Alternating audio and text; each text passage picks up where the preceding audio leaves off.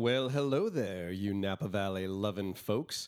On today's show, we have two lovely, adventurous, community-minded vintners, Karen Cakebread and Paula Cornell. We're going to have a great talk with them. But before we get to it, I just want to let you know that as a special thank you for being a listener, the fine folks at Judd's Hill Winery here in Napa Valley have got a special for you to make it easy to have some of our fine wines in your cellar. Just visit www.juddshill.com and have a look at what's currently in release. Put some in your shopping cart, and then at checkout, type in JNVS. Stands for Judd's Napa Valley Show. JNVS, all in lowercase letters, and you'll get 15% off your entire wine order. And that code will be good at least through October 2013. Of course, our Judd's Hill Wine Club members get an even better deal than that. So as long as you're online, have a look at our wine club page and join the fun. As always, I invite you to come see us in person to taste wine and have a great time. Visiting information is on our website, and I hope to see you soon. For a good time, come to Judd's Hill. Enjoy the show. Get ready for another heapful of fascinating things to know from witty and intriguing people on Judd's Napa Valley Show. No stale script and no rehearsing, live from a Napa studio. You may be that intriguing person on Judd's Napa Valley Show. On Judd's Napa Valley Show. Judd's Napa Valley, Judd's Napa Valley Show. And now, live from the 1440 KVON studio in the beautiful Napa Valley, it's Judd's Napa Valley Show. I'm Lauren Mull, and here's your host, Judd Finkelstein. Good morning, Lauren. Top of the day, Judd. Top of the day to you. How's things? Are you getting pretty excited? Tonight's your big night. That's right. So tonight at AT&T Park, the Giants taking on the Brewers.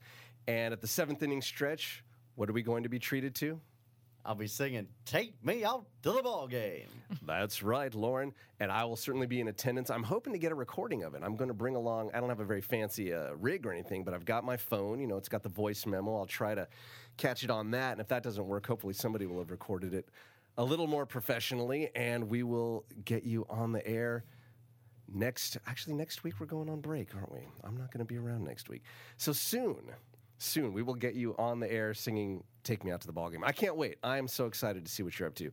Now, this is part of, we've talked about this in the past, but this is part of the Everybody is a Star Foundation, which is a foundation nonprofit that works with special needs youth in the areas of creative performance and music, producing music videos, getting these youth into music studios. It's really a great way for folks to express the talent that they have. And of course, your video is one of the stars right now of Everybody is a Star. And if you go to everybodystar.org, Lauren's video is right there. Very cool.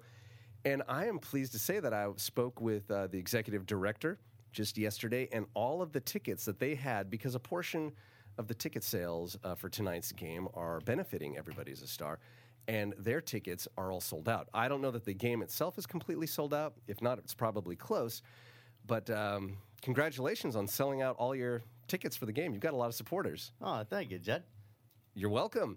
And not only that, but you were featured prominently over the weekend on Sunday's Napa Valley Register. That's right. A whole story about you and Everybody's a Star, and you had a great picture in there. Turned out very well. Man, please don't forget the little folks when you hit it big.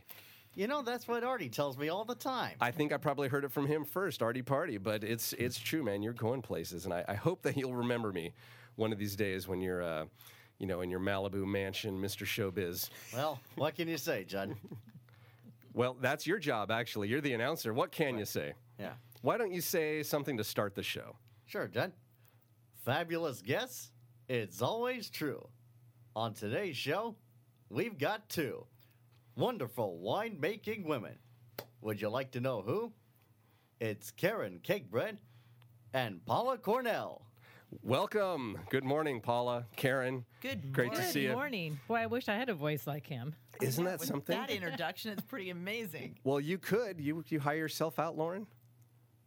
Would you hire yourself out? If they had a special Voice event? lessons, that is. Oh, voice lessons. Oh, Yeah. perhaps. Okay, maybe so. Speaking and singing, perhaps. So Paula Cornell, Karen Cakebread, you are both very recognizable people here in the Valley who have made wine, made friends, made impressions, made yourselves very kind of iconic figures here. And I'm very glad that you can join us. And having two folks, we kind of have talked about you both separately, but you do so much together as well. So I wanted to bring you together. So I'm not even sure where to start. Where should we start? We want to hear a little history. We want to talk about what you're up to right now. Let's get into history. Let's start from the beginning. And Paula, only because your history goes, I think, a little. Speak for yourself. I'm not saying you're old, but your families go back here in the Valley. And Paula, let's just talk Sure. about you. I know the wine business started way back in the 50s, but even earlier than that, your mother's side was here. So my mother's family, the Rossinis, came from, they're all Swiss Italian, and they homesteaded in Napa Valley. So that's my mother's third generation. And they had their weekend home in Napa Valley. So then my father came to the United States in the early 50s, started his sparkling wine or champagne making in Sonoma County, met my mother and saw the light and came over to Napa Valley. So he came to St. Helena started the winery in 1958.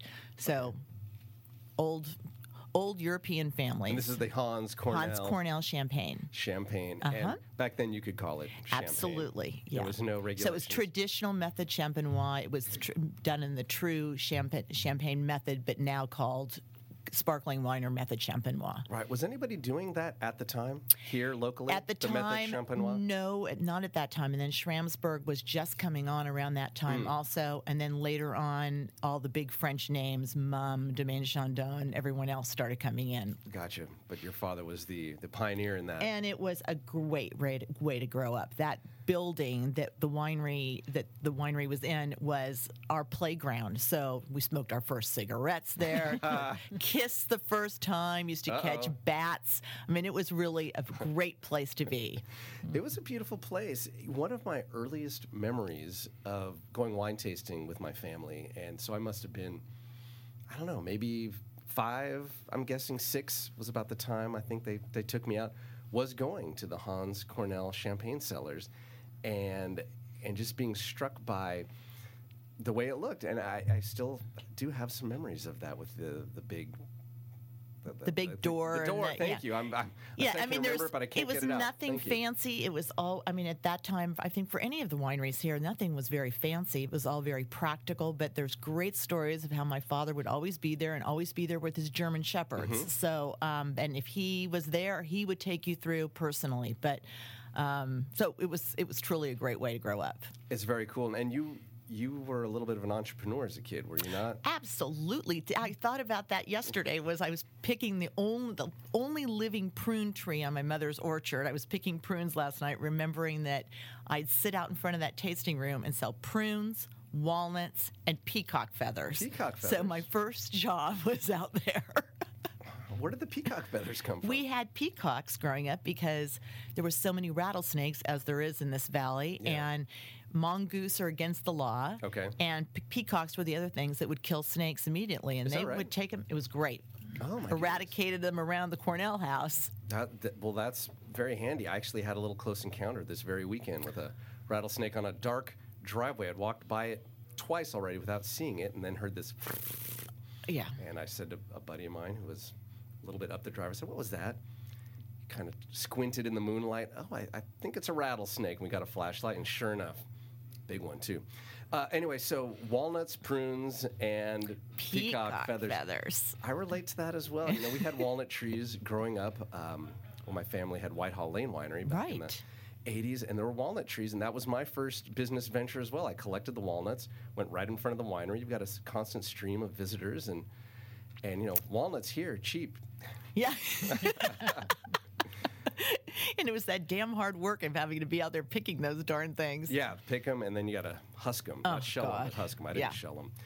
And so that must have given you an early start in your business career. Well, especially since those walnut and prune trees were not mine, so they was really my Oh, really? grandmother. So Oh. I had to share the wealth with my grandparents. Our grandmother obviously got that back later on, but it was truly that you were basically paying rent. And so here you had to give a piece back. A little back to the grandfolks. Yeah. I thought maybe you were out poaching, but it was still in the family. Exactly. No, totally in the family. No, that's very cool. And Karen, you didn't grow up here in Napa Valley, but you're still pretty local. You're a Bay Area. Yes, I like to say I'm from the other valley, which is Silicon Valley. Right. And I grew up down there when San Jose and that whole Santa Clara County was orchards as well. And now we see why we have, preserve our land here because it's not paved over Right. with buildings and all sorts of things. But it was an exciting time to be down there and grow up, and the whole creation of Silicon Valley and technology coming on. And I worked in that industry for a while before coming up to the Napa Valley, which now you could not blast me out of here for anything. This is where I belong. No, you are here. You're anchored. I mean, you've certainly have been involved in the industry. When did you start in the wine biz? When did you come up here?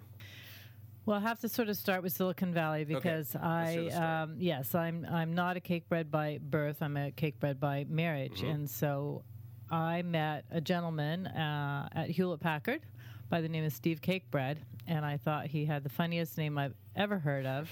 You hadn't met our family. You hadn't met the Finkelsteins yet, Right.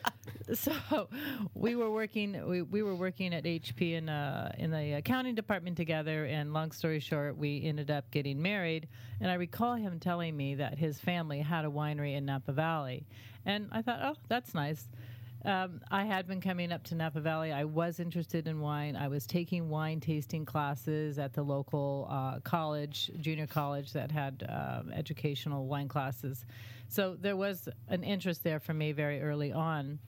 And I didn't think too much about it when he said that his family had a winery until later on. And when we moved, after we got married, we moved to Asia, and I started doing some work for Cakebread Cellars at that time. In Asia. In Asia, yeah. They were just starting to export wine. Japan was the first country. And but what was the first time I remember I was a nervous wreck when I met Jack and Dolores, because it was at a tasting for KQED way back when Narcy David was Jack and Dolores are the Cakebread, the founders yes, of Cakebread Cellars. Yes. My soon to be, or I can't remember if at that time they were already my in-laws, but I went to the table and they were pouring Sauvignon Blanc and a Cabernet. And Jack Cakebread looked at me and he said, he holds up the bottle and he says, "You see this label?" I said, "Yes." And he said, "See how clean it is?" I said, "Yes." And he said, "That's how I want it to look when this tasting's over."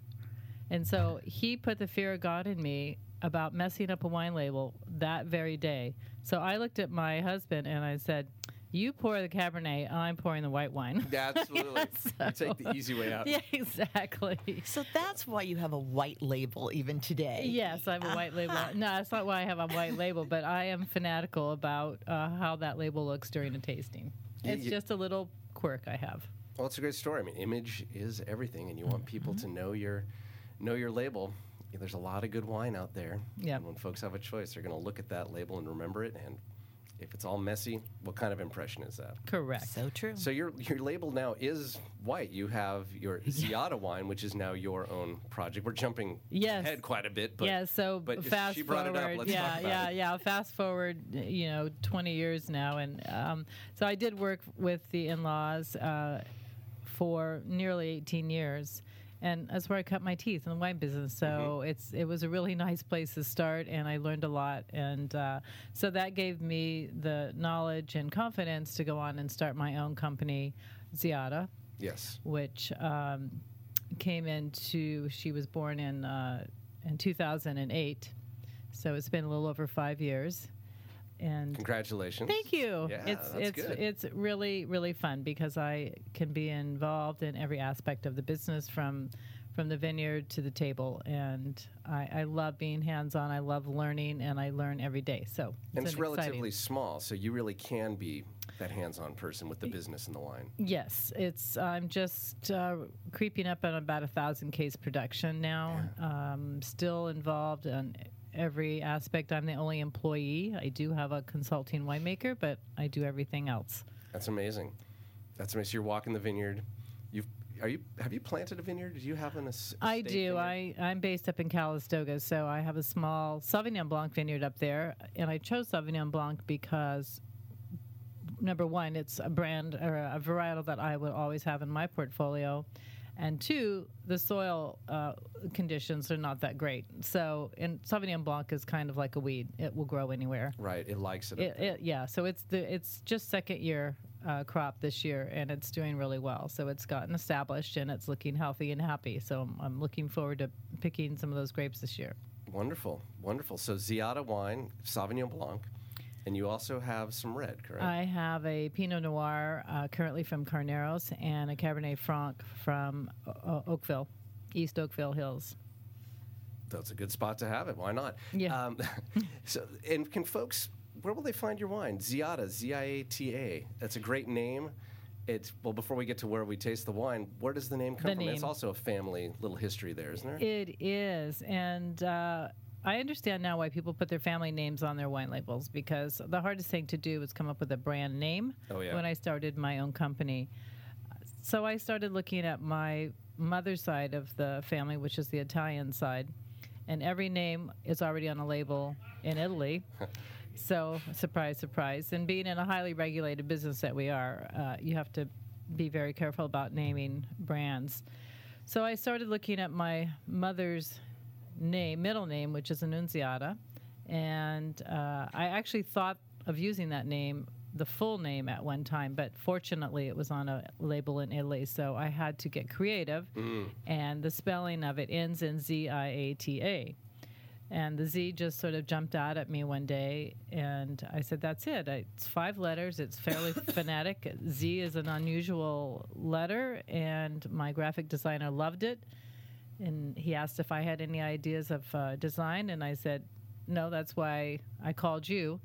And I said, the only thing I can tell you is I cross my Z's when I write, because I lived in Asia for about 5 years and sort of picked up the European style of crossing my Z's and my 7s. And so that's that. That's where the name came from. So it's a tribute to my mom, who lives in St. Helena, and she is a great ambassador, and Sunshine is her own account that she manages. Sunshine Market in in St. Helena. Does she go in there with the wine bag and pours to taste? Well, she hasn't quite gone that far, but when I first released the Sauvignon Blanc, she tracked down the wine buyer and insisted that he call me and get the wine in the store. So she gave me the card. She got his card, and she called me up and she says, "Are you selling wine to Sunshine?" I said, "Mom, I just released it. I haven't quite gotten that far yet." And so she said, "Well, you need to call him." And so I did, and he was very gracious. He said, "Come on in, let's taste the wine." And we did. And I said, "No pressure. I'm just kind of following through on my mom's thing here." And he said, "Oh, don't worry. You're not the only kid in this valley whose mother says that we must have their wine in the store." Isn't that the best? Yeah. Moms, grandmas, they are the best salespeople. They are. How can they say no to a little white-haired lady? Well, you can't. My grandmother, for a long time, was our rep. Official, unofficial, whatever you want to call it, but she was our rep for Judd's Hill in Los Angeles. She lived perfect. there. Oh my And goodness! I would go out to later, but when I was younger and in college, I wasn't working in the family biz. So Grandma would go out with wine, meet with restaurateurs and retailers, and they would ask her technical questions. She said, "I don't know. My son-in-law makes this, and it's good. You should buy it." And you wouldn't believe how successful that was. If you wanted a table at any restaurant in Los Angeles, the Patina, Spago, and you would call up and say, no, it's impossible. We don't have any space.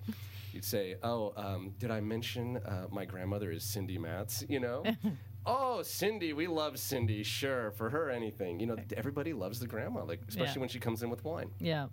So, yeah, use your mom. She got you into Sunshine. I'd send her on the road, too. Yeah, I'm thinking about it, actually.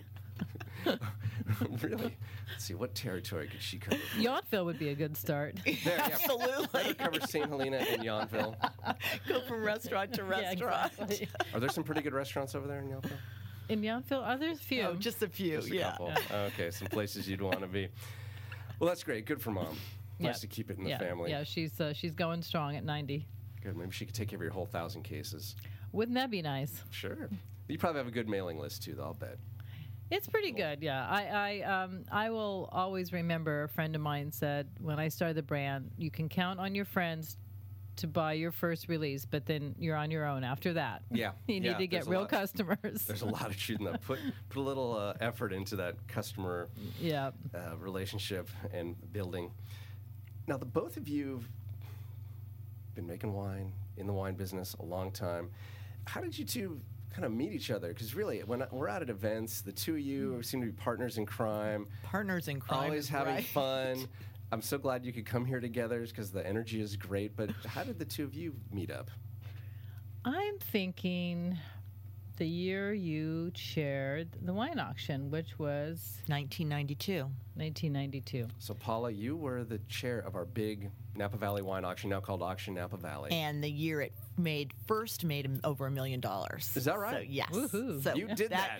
I did that. Now it's like, oh Congratulations. God, that's pennies in a bucket compared to what we do now. But this is 20-something years ago. It was a big deal then. A Sure. big deal. That was an incredible auction, and it's incredible because of all the volunteers that come together to really support the rest of Napa Valley. And by the way, that $1 million, as does all the money then and now, stays right here in the community. So on behalf of the community, thank you for raising that $1 million to go to our healthcare and education and everything else that it funds here in Napa Valley. It's such a great event, and it's also so much fun to work with everybody too. So, You've yeah, done it And more. I was on a committee. That's, okay. That's how I believe that we really first met. and then we really became close when the whole Lust for Life thing started. Mm-hmm. So that was Karen. Well, that was you also trying to get a trip to Nepal together. Right. Yeah, we've got to talk about this. And we've got a few minutes, so let's talk about Lust for Life. This is an incredible group that you two put together, I imagine, with some other ladies, mostly locals, trek around the world, raising money for breast cancer. In Napa Valley, research? yes. In Napa Valley. Okay, Uh-huh. not research, but then care, research. You want to tell me? Because I heard breast cancer. Go ahead. Oh, yes. the details. Yeah. So we, it all started with a wonderful woman that used to be the executive director of the Napa Valley Vintners, Elaine Mackey. Sure. And Elaine was this vivacious, wonderful, physically active, running marathons, doing all this stuff, person who unfortunately passed away of breast cancer at 39 years old. So on her passing, a group of her friends within the Vintner organization created a nonprofit foundation in her memory.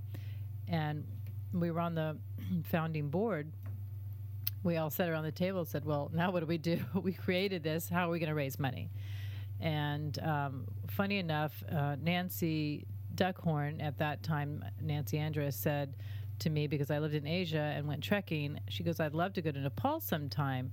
And I thought, well, why don't we go to Nepal and trek for money for the foundation? So it all sort of came together, and that was the launch of our fundraising for the organization. And we would have been thrilled to make $10,000. We just literally sat down and wrote letters to everybody that we knew.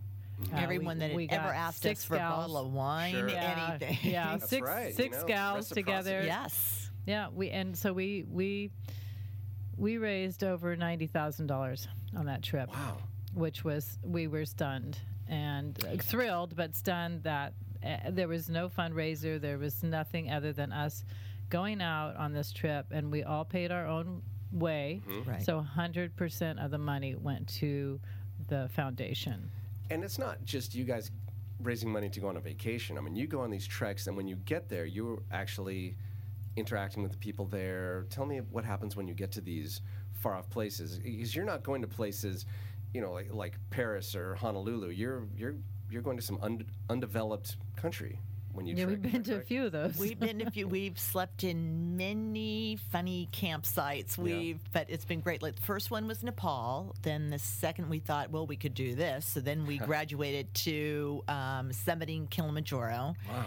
And then the third one was that Turkey? Turkey. Turkey. We did the Karkash Mountains in Turkey, which looked like everyone thinks of Turkey in one way. Looked like it was Switzerland, so it was absolutely gorgeous. Let me see. Then it was Peru, the Cordillera Blanca in Peru.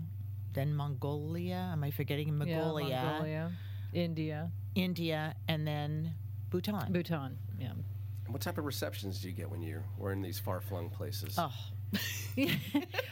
Well, it's very interesting. I think what I always loved about trekking when I was living in Hong Kong at that time, I needed to escape the city, because what I learned about myself living in Hong Kong is I'm not a city girl. I'm a country girl. So I needed to get away from the hustle and bustle. Yeah.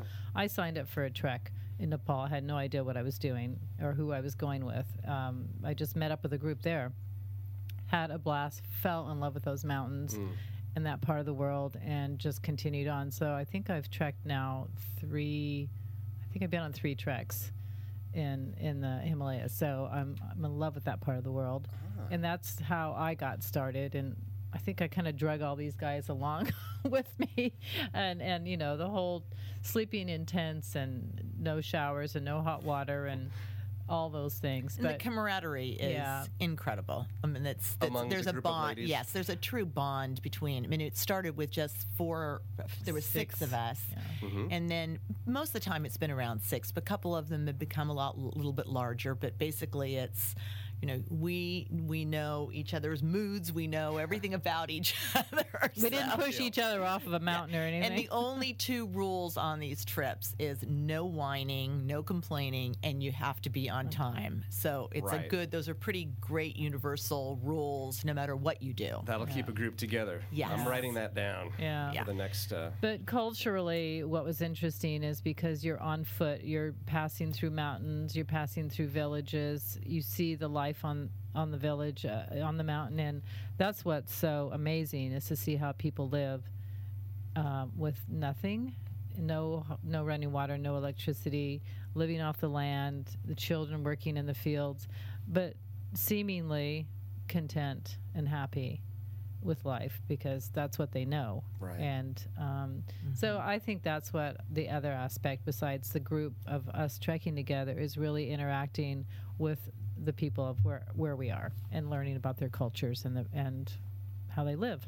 That's very important. I certainly hope that I can expose my kids to that when they're a little older, to give them a little perspective on what life is like in the world, not just in our little bubble here in Napa Valley. That's right. Very important. We've got to take a little break. We've got Paula Cornell and Karen Cakebread on Judd's Napa Valley Show. We'll be back right after this. Lauren, you want to give us a little outro?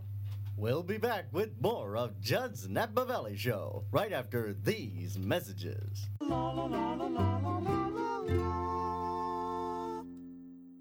And now, back to Judd's Napa Valley Show with me, Lauren Mole, and yours truly, Judd Finkelstein. Thank you very much, Lauren. Yeah, I was trying to play the clip that we recorded of you on Friday. Maybe we'll get that worked out for when we come back. But you were down at Ukapalooza at Oxbow, our little mini... I said that last time, little mini. It's definitely redundant. Our mini ukulele festival benefiting Cope Family Center, which is a great organization that works with preventing child abuse here in our community. And I've kind of called out at the beginning, are there any professional announcers here? We need to start this show. And boom, out of the crowd. And it was crowded. That was standing room only. I didn't see you, but you came bounding out of the throngs to the microphone and gave us a great intro. Hopefully we'll get the glitch worked out and we can have that next time we're on.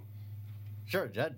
Fantastic. So we have Paula Cornell and Karen Cakebread joining us here, two great Napa Valley folks. And Paula, we need to talk about what you're doing now. We all know you've been in the wine business for some time. Your folks started back in the 50s. You grew up there. And have you ever left the wine business? Were you ever doing other things? God, no.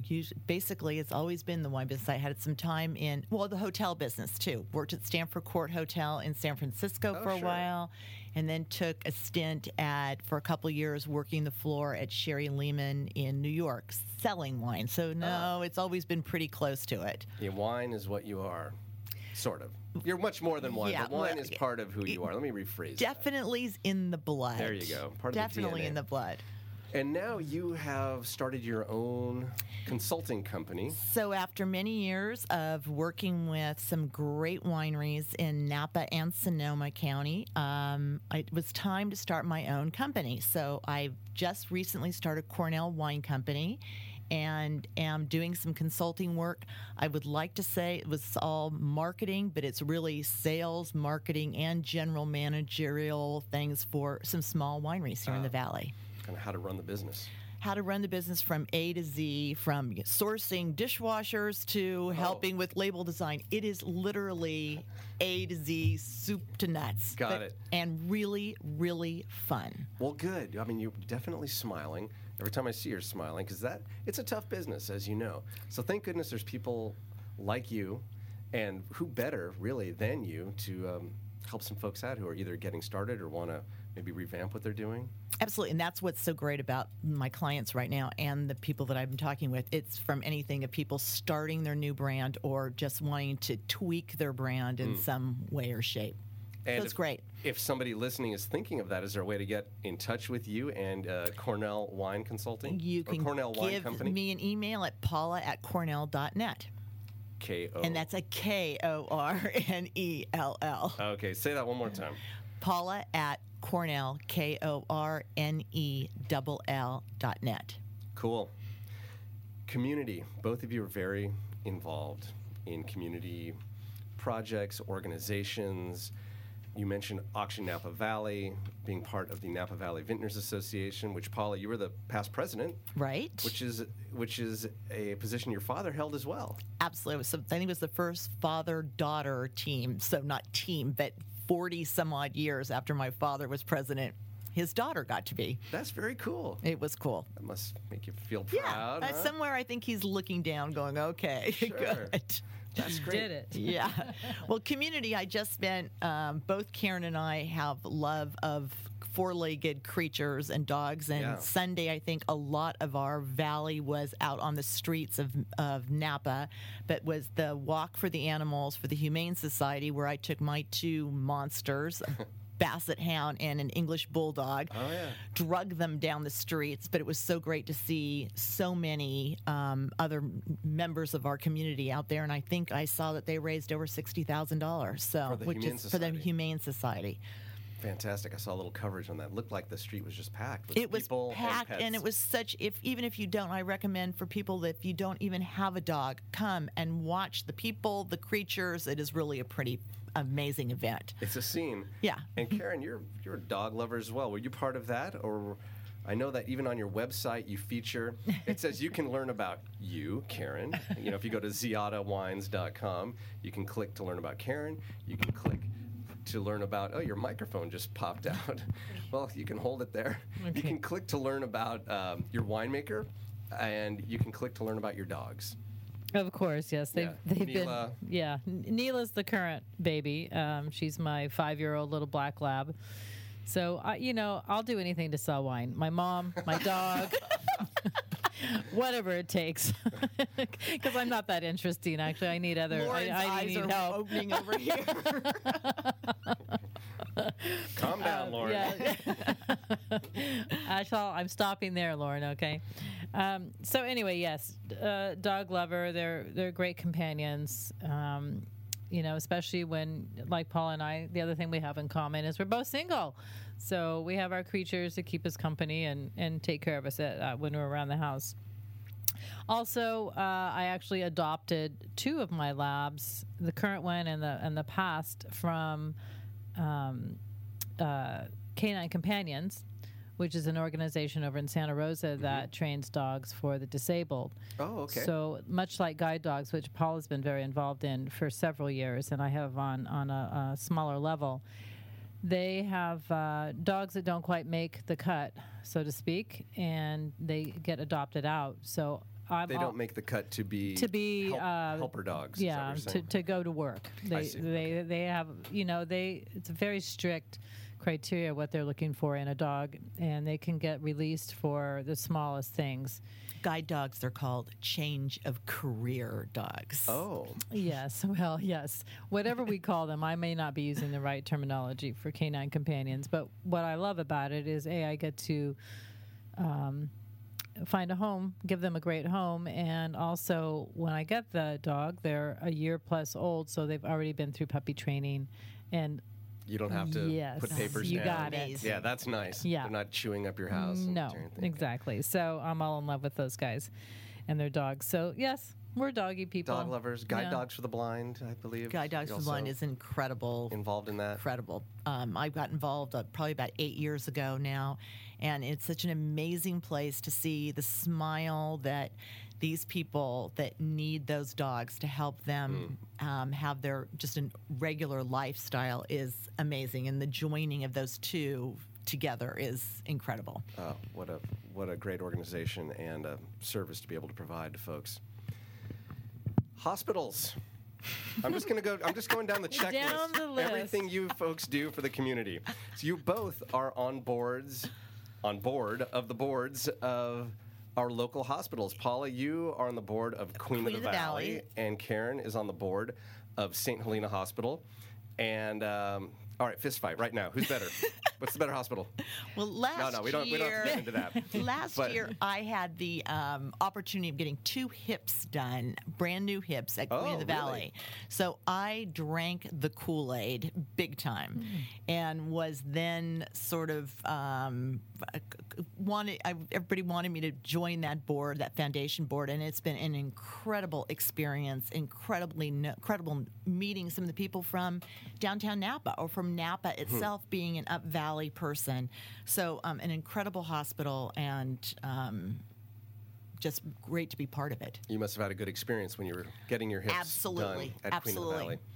Good. And what brought you, Karen, to St. Helena to be on the board there? Well, yes. So I was approached by a couple of the board members, and we're both on the foundation boards, not on the hospital board. We're on the foundation board, which is the fundraising Right. end of it. Helping keep things going there, Yes, money-wise. yes. To do all the good things that they do. I was approached by a couple of the board members, and I'd never really crossed my mind to be on the board of the hospital because I'm just so wine centric. But at this day and age, learning about healthcare I felt important, and I wanted to be closer to the hospital that I would be using on a pretty regular basis when Makes sense, needed. sure. And just to learn about how a hospital works and all that goes into it and all the cutting edge things that are going on. So really keeping your finger on the pulse of what's going on in our community. And I think we have 2 fabulous hospitals for a very small community that we live in. We can cover just about everything between our 2 hospitals. Yeah, it's true. I've heard people say this, that if you're going to get sick, Napa Valley is a great place in which to get sick because the hospitals and the healthcare is so good. Due in part also not only to folks on foundations like yourselves, but the giving that is created through our Auction Napa Valley every year. Those millions of dollars you were talking about, Yeah. big chunk goes to our local healthcare and hospitals. Yeah, we are Right. very, very lucky here to have such incredible hospitals. And I got to say that, for the community, this is the most philanthropic community I've ever been engaged in. It's just such a generous community. They support everything, not just the hospitals, but everything that's going on in the community and what their passion is. So if you have a passion about something, you can find a nonprofit to support. That is something, and I'm glad to hear you say that because I know you are, very worldly. You've lived in other countries. You jet around. I've run into you in Park City. You had us up for a wine dinner there, so you know what it's like in these other communities. And some, like, just for example, Park City, quite affluent. But to say that Napa Valley is one of the most philanthropic is really saying something. And I think it's true. It seems like every weekend, almost every day, there's a different There's something. event, and we all get hit up. And happily give to as much as we possibly can. And it seemed to work out for you, too, that when you wanted to start your Lust for Life and raise money for breast cancer here in the Valley, you were able to hit up the people who had been hitting you up, and that's kind of how it works. That's it. It all goes it's- around. Yeah. We all try to take care of each other. And Paul and I are sort of our title on our business cards are really professional volunteers. So we it's hard. We both have a problem saying no when somebody asks us to do something, and it's It's hard, isn't it? it's hard really because there's hard. so and many you, good of all reasons. people too, Yes. Judd. I mean, you're involved in so many great causes also that it's a great. It's because it's hard to say no because they're great Yeah. causes and you don't want to say no. And for the past few years, my resolution has been I have to say no more often, only for my own sanity because it's like every day I'm involved in something. And part of me thinks it's wonderful and it gives me some satisfaction to I'm doing something with my life. But then at the end of the day when I'm absolutely exhausted and I can't go on and I, collapse and I'm so You need to I've got show to up put at an one of end to those this. hospitals. Yeah, I'm glad that there's a hospital nearby. Yeah, we got you covered. To treat my exhaustion. It's just one of those communities. What keeps you inspired here about Napa Valley? You've been here a long time. You stay here. What is it about Napa Valley? Is it what we just mentioned? Is it the people? Is there It's more? the beauty. It's the people. But truly, you can't. I can't walk out the door in the morning without saying, looking just around you at the environment, and boy, we are so lucky to be here, and thank goodness.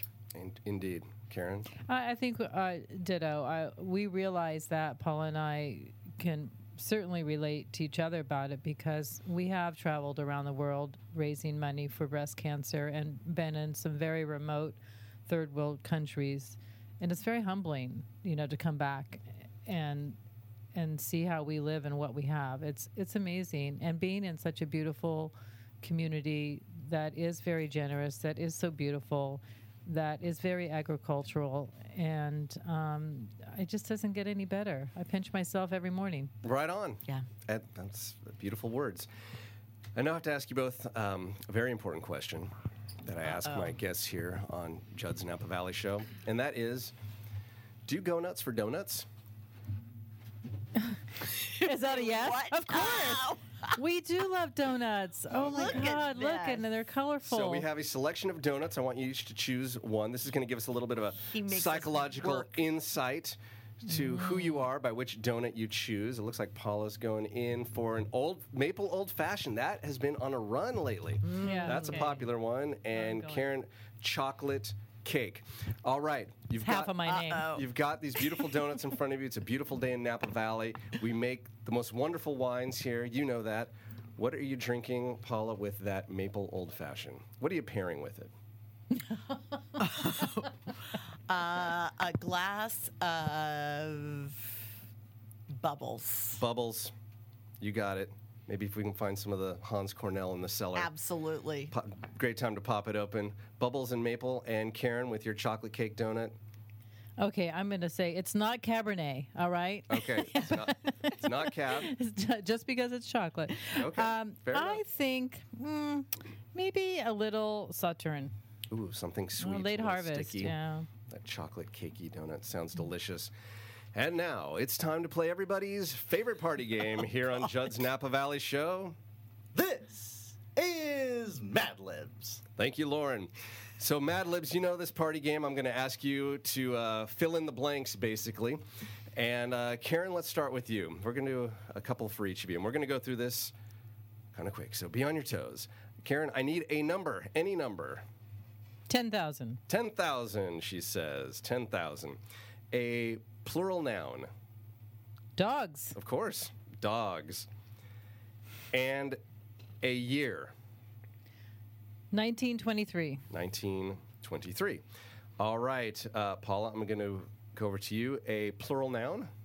Chewing gum. Chewing gum. Got it. Okay, another plural noun. Zucchini. Zucchini.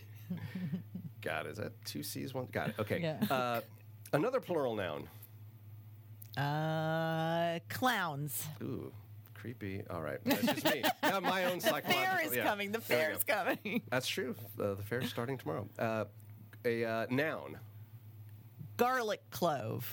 Wow, garlic clove. You're quick. It's a very You guys are good. food-related Yeah. thing going on here. I love it. Must be the And- donuts. Yeah, a profession. Any profession you can think of. Oh, jeez. Garbage collector. Garbage collector. Okay, here are some bios that I found of both of you online Oh, no. from your own websites, starting with Karen on ziadawines.com.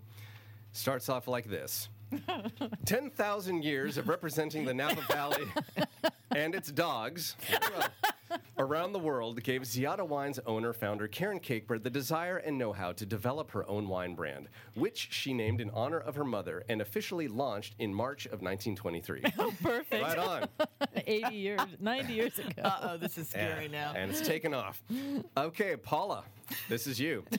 Growing up on her family's Napa Valley vineyard, Paula was the girl who sold chewing gum, zucchini, and clowns in front of the tasting room at Hans Cornell Champagne Cellar during summer months. Lauren's cracking up. You can laugh on Mike, Lauren, that's okay. Oh my God. When she wanted to spend time with her father, winemaker Hans Cornell, she jumped on a garlic clove and joined him for a ride or worked alongside him in the winery. In those days, she was certain she would become either a veterinarian or a champagne maker by day And a garlic. and a garbage collector by night. And actually, I just want to say that the true bio said actually a ballerina at night, which is very sweet. I think that's delightful. I want to thank you both, awesome. Paula Cornell, Karen Cakebread, for coming in today. Lauren Mole, as always, have a great time tonight singing at the Giants game. I'm going to be there rooting you on. And Karen, yes. I have one question, Judd. I'm sure you have a cult following for this program, and it's wildly popular. So since I'm sitting here and I can't listen to it, how do I find it? You can find the podcast. I'm so glad you asked. You go to your iTunes on your computer, type in Judd's Napa Valley Show, and all of these episodes eventually get posted there. Eventually. And you can download them in podcast form. Thank you so much for coming, and we'll see you next time on Judd's Napa Valley Show. Thank you, Judd. Judd's Napa Valley Show.